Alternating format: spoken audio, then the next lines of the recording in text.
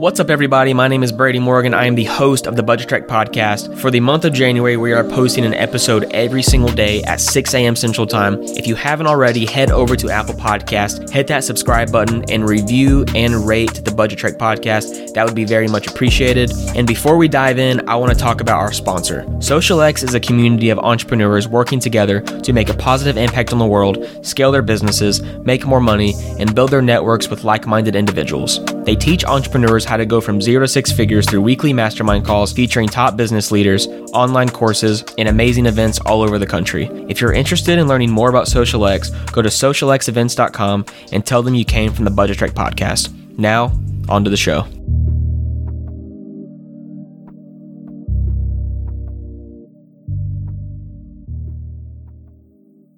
The purpose of Finance Behind Sports is to give my audience an analysis on the world of sports from a financial perspective. And in these episodes, we're going to be talking about the millions of dollars generated through professional sports and the incredible things people have done with that money, along with the risks associated with not managing that money correctly. Let's dive into the next segment of Finance Behind Sports, Soccer Edition.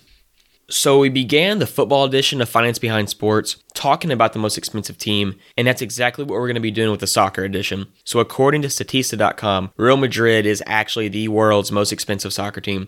They're located in Spain, they play in La Liga, and they're worth about $4.66 billion. The crazy thing about them is they don't have one owner, they have many owners, and I'll explain what I mean. They're organized as a registered organization, meaning the supporters invest in the club themselves and elect a club president. So kind of like shareholders invest in a stock, they own shares, and they elect a board of directors. But that club president cannot invest his own money into the club, which is kind of insane to me. But that beside the point, Real Madrid's revenue in 2019 was $833 million.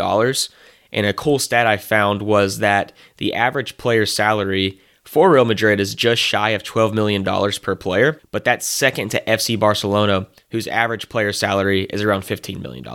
So we're talking about the average player salaries, so I wanted to get into the highest paid players in the world, and all of these stats are according to Investopedia. So the highest paid soccer player in the world is actual Lionel Messi.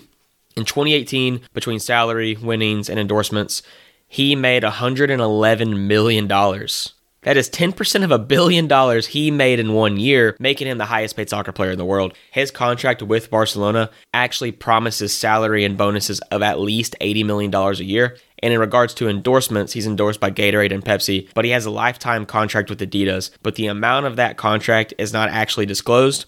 However, there is a lifetime contract with Nike that is Cristiano Ronaldo's. So he's the second highest paid soccer player in the world. And in 2018, between salary, winnings, and endorsements, he made $108 million. And like I said before, he has a lifetime contract with Nike worth $1 billion. He's also endorsed by EA Sports and Herbalife. And with all these people making all this money, you hear a lot about tax evasion. And it seems like with the soccer players, it's a pretty prominent thing. And Cristiano Ronaldo, in the summer of 2019, was actually fined over $20 million for legal issues relating to taxes. And I know a few years back, Lionel Messi was also charged with tax evasion. So I don't know if it's just their team's not doing what they're supposed to do, or they're just purposely evading taxes, but I doubt they're purposely evading taxes. The next highest paid player is Neymar. So in 2018, between salary, winnings, and endorsements, he made $90 million.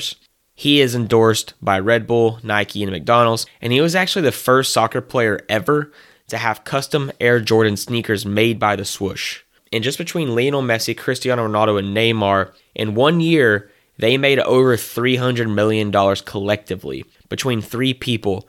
That is absolutely insane. And there's all this talk about what's the biggest sport in the world. Is it soccer? Is it football?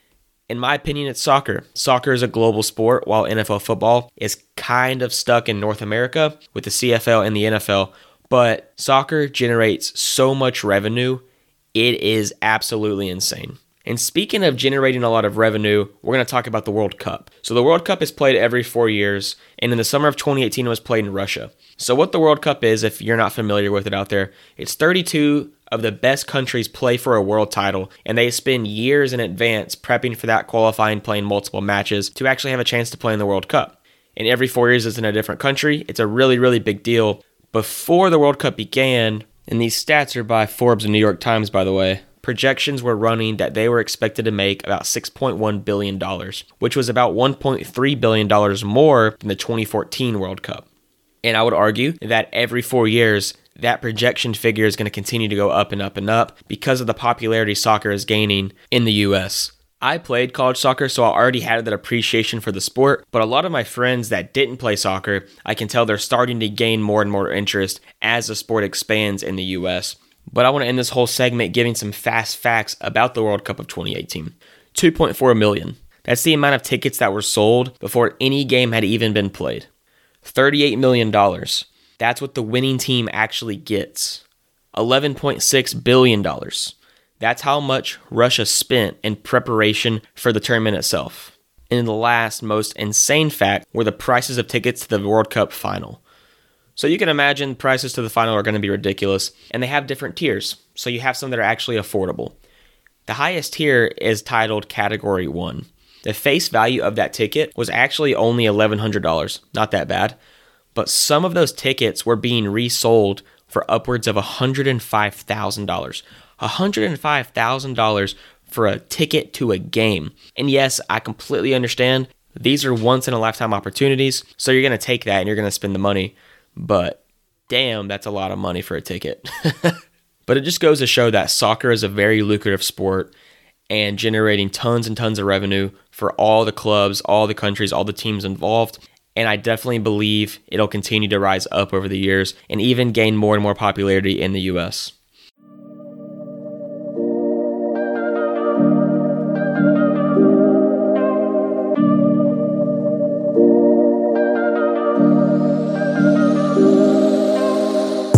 Thanks for listening. I'm posting episodes every day in January at 6 a.m. Central Time, and they're available on Apple Podcasts, Spotify, or any other major podcasting platform. Check out our social media linked in the description and leave us a review on Apple Podcasts. We'll catch you next time.